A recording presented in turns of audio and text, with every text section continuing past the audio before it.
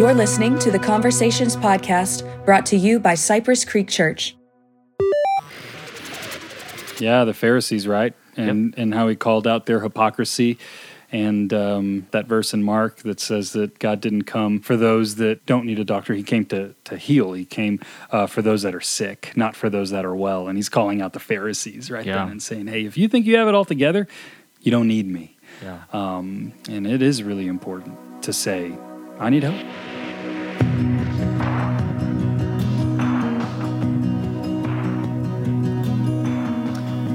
Welcome to the Conversations podcast. Thanks for tuning in. My name is Taylor. I am here joined with special guest this week, lead pastor Jose Abaroa. Jose, thanks for being here. Hey, Taylor. It's just us two today. It's kind of lonely, but nice. We're in good company. That's right. I'll have plenty of questions for you. Don't worry. All right. Let's start with the first one here, which is, as you prepared for this message, kind of summing up the series for His Story, God's Faithfulness, kind of what were some of the big things that you thought about as you headed into this week's episode on Exile? So we're done with the His Story series. This is the last episode, episode 8. And, I didn't know until just a few years ago that the Bible, the Old Testament, the Hebrew Bible, really ends kind of on a somber note. It doesn't end with high spirits, and it ends with this big theme of the exile. And we don't necessarily look to the exile period, but it's a very important period, not only in the Old Testament, but in the story of the Israelites as well. So there is the exile that happens from the Israelite land, from the promised land, when they are overtaken by the Assyrians and then the Babylonians. But then there's actually the return back to the promised land. So I was kind of holding both things in the air, kind of juggling just to see where to zoom in, because there's so much. I mean, all the prophets are really in that period. Most of the prophets are in that period, talking about different things. And this Psalm 121 came to mind, and it's actually not only talking about the exile period, but it was used during that period. So I decided to look at these three attributes of God and look to see how they helped the Israelites back then, but how they can really help us today. Perfect segue into my question about those three. So kind of the key points you said: God is our helper, God is our maker, and God is our keeper. So I got questions for each one, but let's start with the helper component here. And there's kind of different things you kind of unpacked when it came to that, but what was kind of, I think early on you mentioned just the idea of even acknowledging that you need help is kind of a key first step. So what typically are the things that you've seen just kind of prevent us from that, and how can we just practically kind of just live a lifestyle of always seeking God's help in our lives? Yeah, I don't know about you, Taylor, but when I used to think about Christianity early on in my life and church, I thought those are the people that have all of their life put together. They are in right standing before God. They are the anointed ones, the holy ones. And I grew up with this picture of church of a bunch of people that had it all together. The more I grew up, the more I realized the people that go to church mask it really well, but they actually don't have it all together, but they pretend like they do. And now that I've matured in my faith, I realized we need to be the people to be the first to actually ask for help, not pretend like we have it all together or be deceived as if we do have it all together.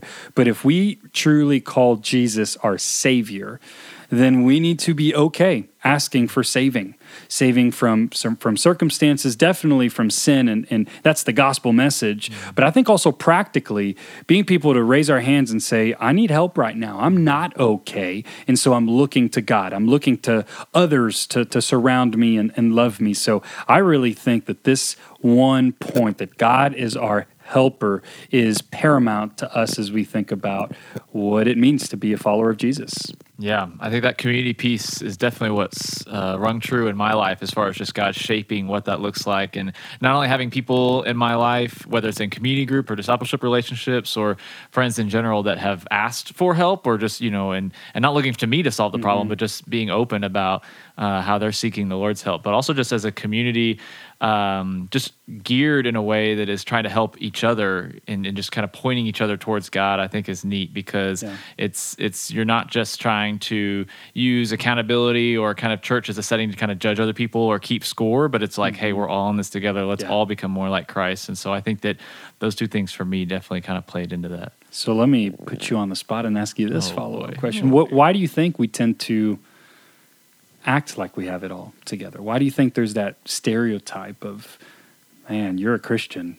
You either need to have it all together or you pretend like you do have it all together. Why do you think that happens? I mean, I think the immediate answer is just the ego. You've touched on it yesterday, but just the pride component, I think, just in all areas of my life where I'd much rather talk about someone else or someone else's issues than my own. And so I think that that's where a lot of that comes from, insecurities and just pride as far as just, wanting to make it seem like that. And frankly, that's what you look at in the world. I mean, if you're trying to make it in the world as far as this side of heaven, it's like that's you're always trying to come up with this construct of a brand or a person that's invincible, that, you don't want to expose flaws because people will take advantage of that. There's just all kinds of different things in that and I mean, that's not necessarily new to our culture. I mean, that's what even in Jesus's day, that was something that he kind of radically shifted that and was, just able to speak to that in people's lives. So, the Pharisees, right? And how he called out their hypocrisy.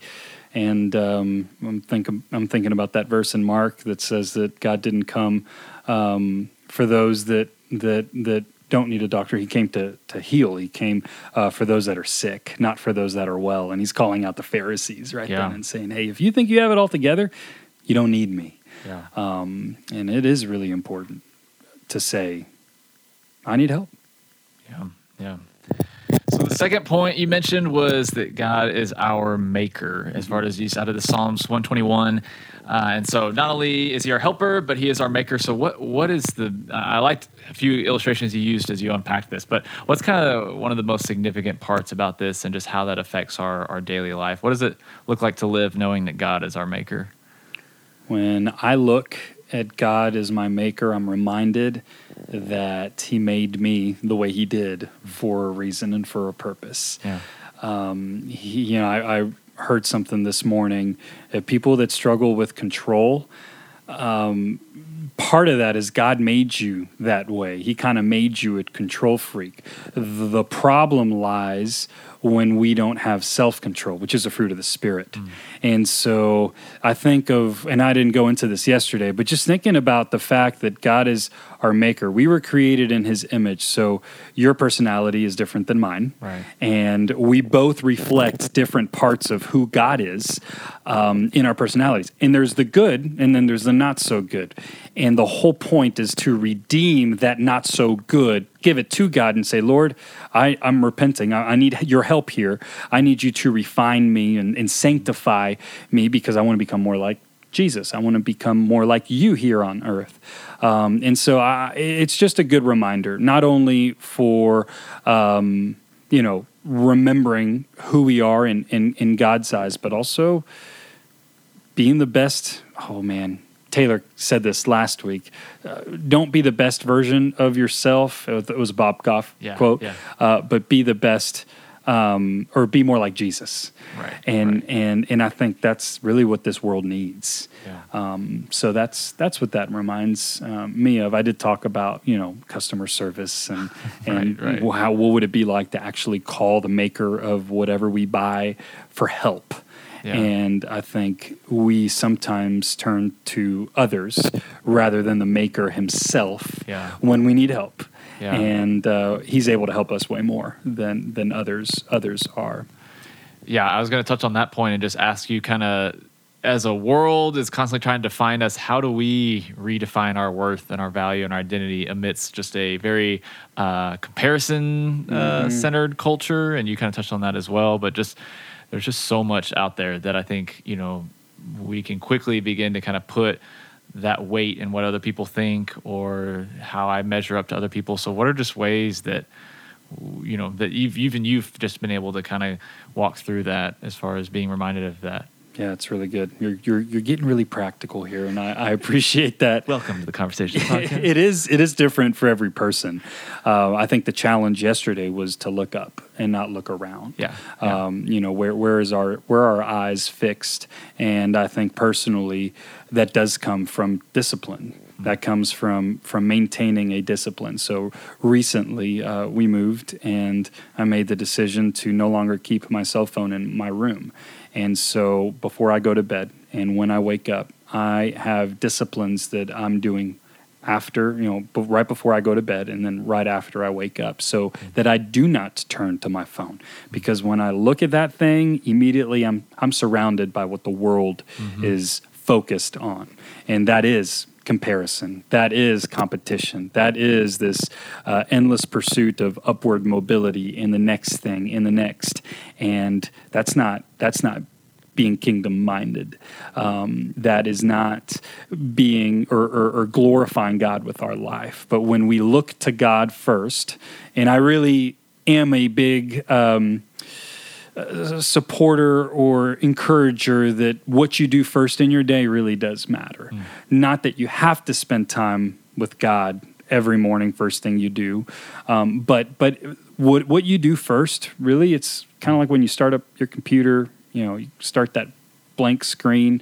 What you do first is gonna set you up for the day. So I would say discipline. What about you? What are some things that help you look up instead of around? Yeah, I think kind of one that I was just actually talking to the one and only Bob Moss about this past week, is he's kind of simplified and identified just there's really kind of two kingdoms, kingdom of light and kingdom of darkness. And so I've told him that, when you're in church, you're hearing all these facts. We're just talking about God is our maker, our keeper, our helper. And yet I feel like when you go out into the quote unquote real world, it's like just you're constantly inundated with so many messages. And I think it wasn't until I began to kind of practically think through contrasting the two kingdoms. And so I think that's where it's helpful for me as far as thinking about like when it comes to identity and all the different things that, God says I am, comparing those up with the things that the world would say, or particularly like the world would say you're only this unless you work at it, or you only are born into this family, or you're done this thing. And so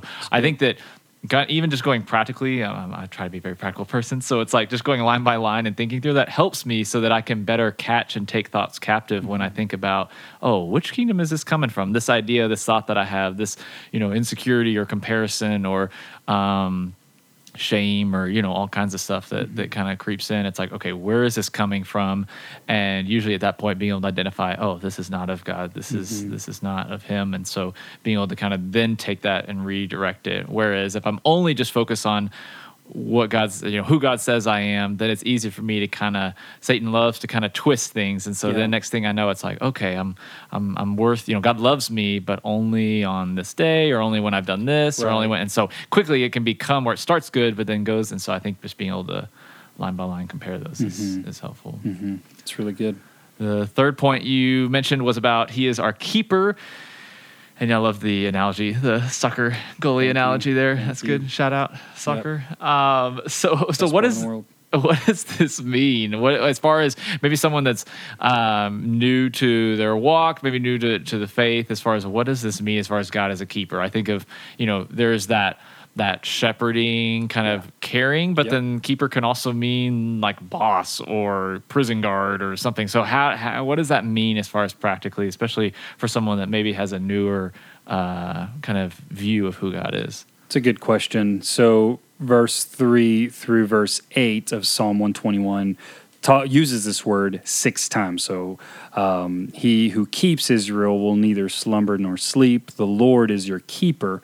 The Lord is your shade on your right hand. The sun shall not strike you by day, nor the moon by night. The Lord will keep you from all evil. He will keep your life.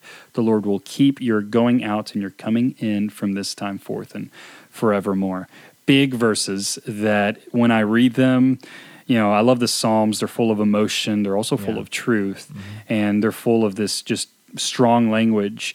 And it sounds like, man, he's going to protect me. He's going to watch over me. So I read from the ESV version. The NIV version uses watches over.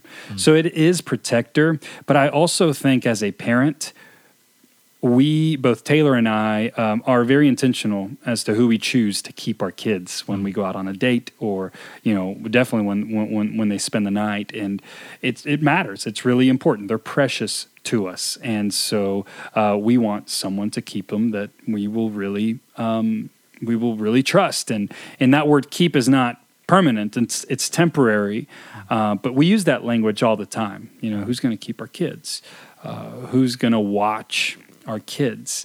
And so I think that from moving from, okay, that's you as a parent talking about your kids, but we want to be people that say, the Lord is my keeper.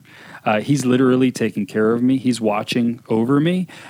We have to be the ones that are aware of that and acknowledge that he is our keeper, because he could be watching over us. And the $1 million question, well, if he watches over you and he keeps you, then why do bad things happen? Oh. And that's where we have to go, well, he's also my maker and he's also my helper. So I don't know why, but I trust that he's good, and that he's still protecting me. He's still in control. He's still in charge. Really, really difficult when we're going through hard circumstances. But knowing that God is our keeper, ultimately, the reason why I use that goalie analogy is because the goalie saves, the ball from going into to the goal, and that's really what Jesus has done for us. He has saved us from living in eternity without him.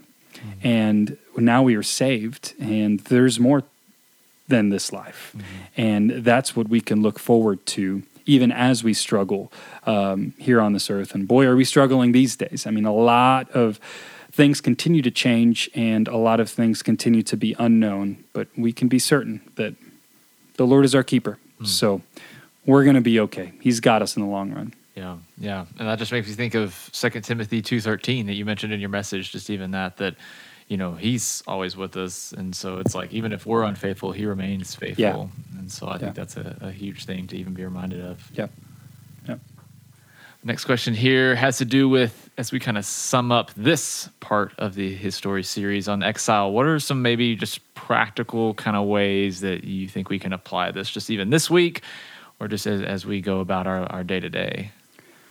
The more important question than, yes, we can apply this, but the question I would ask myself and ask anybody is, what are our eyes fixed on? What are we fixing our eyes on? What are we focused in on? And that'll help us really see how to change that. So it can be different things. It can be really we're fixed our eyes on our workplace circumstance. We're fixing our eyes on the news cycle and presidential election and all of that. None of that stuff is bad. We need to care and be a part of that. But when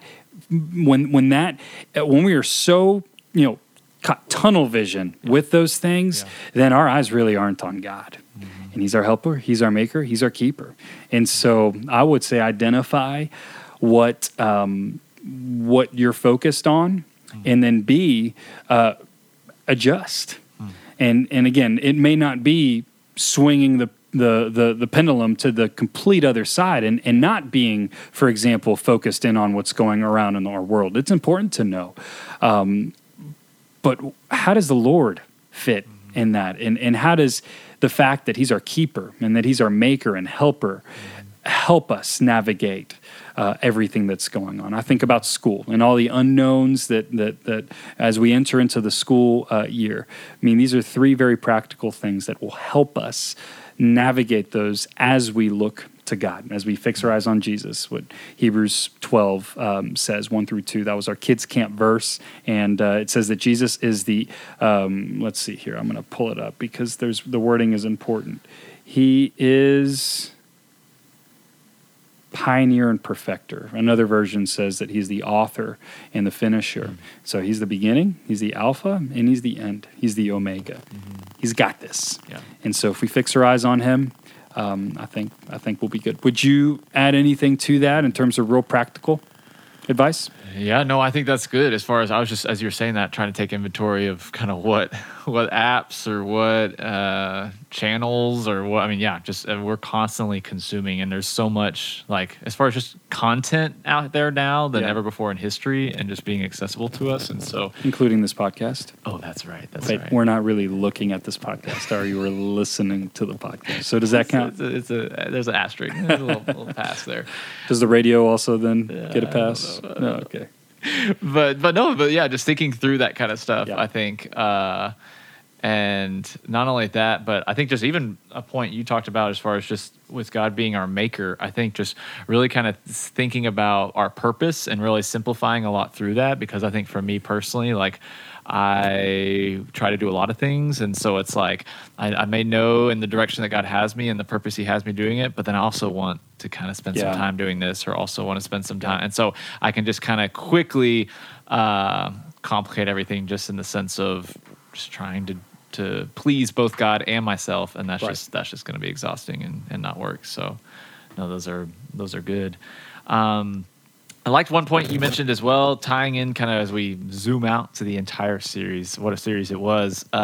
You talk about the Israelites and just this kind of cycle as far as the oppression, repentance, deliverance, and disobedience, and then back to, it's just this constant cycle, and how often we can kind of be in that. So what are some of the kind of maybe big takeaways in general that you've got from the entire series, as far as just with God's faithfulness and His faithfulness despite our continued disobedience and unfaithfulness? We will get into this as soon as we start the new series, because there's this whole other thing that comes with that pattern, and really Jesus disrupts that pattern and gives us a way out, and that's literally having a new heart. And the Old Testament alludes to it, but Jesus really is the fulfillment of that. That's why He tells us, you need to be born again. You need a new heart. The concept and theme of circumcision is very present in the Old Testament and in the New, but that's speaking to the circumcision of the heart, tearing off the sin and doing away with that, and allowing God to fill that space that's left there. And that's our sanctification. That's how we become more like Jesus. So that's where I'm at now, is looking at the whole summary of these 8 episodes, thinking God is on a mission to make all things new. And so I know I'm fast forwarding into where we're going to go. That's good. But that's I think, I didn't allude to that yesterday because I wanted to stay on point and not preach for like 45 or hour and 45. But that's really where I'm at now, is I'm excited because God's faithful, period. But God's also on a mission. So it's not just, I'm going to continue in my unfaithfulness because God is faithful. But there is a renewing that is happening, and there is still a longing for the completion of that renewal.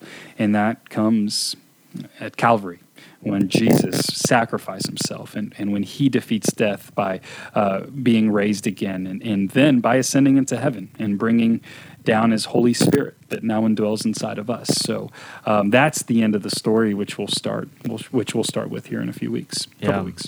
Yeah. Well, and I love too just even the nature that it was in the Old Testament, just going through this series, because I feel like outside of Sunday school growing up as a kid, like you don't hear a lot about these stories, as far as a lot of kind of focus and teaching is on the New Testament, but just even in the New Testament, how much the Old Testament is woven in, and God didn't start, just when Jesus was born, but He had been working for years and years, and just the parallels between the two as far as His faithfulness and stuff. I thought that was just neat too, to go together.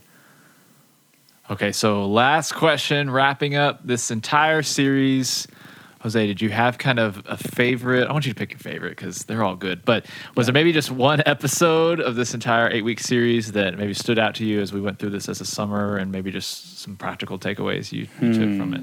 That's a good question. Let me think back to the last 8 weeks of my life. Okay, I'm thinking, but you be thinking too, because I kind of knew the question ahead of time, so I can go ahead. I kind of mentioned this a few weeks ago. We were talking about it with Mary, I think, but I still go back to just the second one about the fall, and Yep. just Bob talking about kind of similar how I was sharing with you about the two kingdoms, but Yeah. just how crafty Satan is, and how, you know, that just that simple truth that nothing that Satan said in the garden was, Right. you know, a lie. A lie all the way through. Exactly, Yeah. exactly. It was like everything he said technically, but it was like completely in the wrong. He twisted God's word. Yeah. And so I think just a wake up call for me that, you know, I need to be growing deeper in the word and in my walk, so that I can discern those kind of things. Because again, not just, I think the worldly messages can kind of be, they're so obvious sometimes where it's like, oh yeah, no, they don't want anything to do with God. So I can kind of like take that, but just the middle ground there of just this kind of like, okay, how do I discern? How do I practically live this out? So I thought that was just a good one that I'm going to try to keep kind of applying that. Yeah, that's good.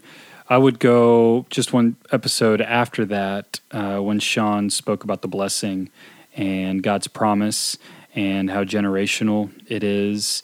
I think that concept of generations has really struck me throughout all of this. We have a very multi-generational, is that the word? Multi-generational? Yeah, church. We have a multi-generational staff, and that's a blessing. Use that word truthfully. It is a blessing that we can not only look to God and call upon what He's doing, but man, we just are able to edify and learn from one another. I mean, you mentioned Bob. I've learned so much from Bob.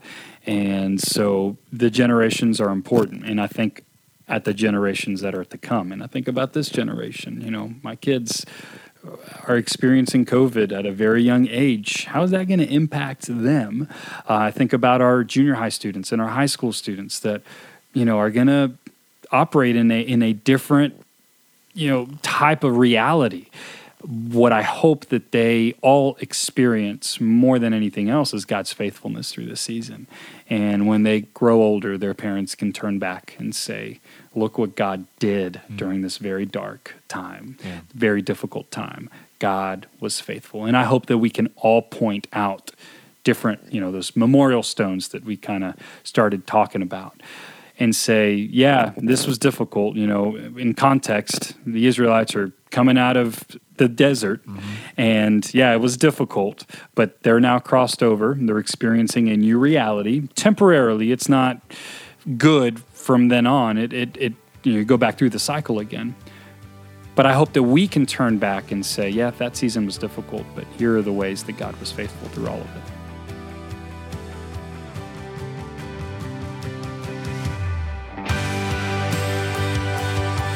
All right. Hey, thanks everybody for listening to the Conversations podcast. If you have any questions that you want us to answer on the podcast, you can email us conversations@cypresscreekchurch.com. Also, don't forget to subscribe and share the podcast. Thanks for being here again, everybody. It was awesome. That's it for this version of the podcast. We will see you guys next time.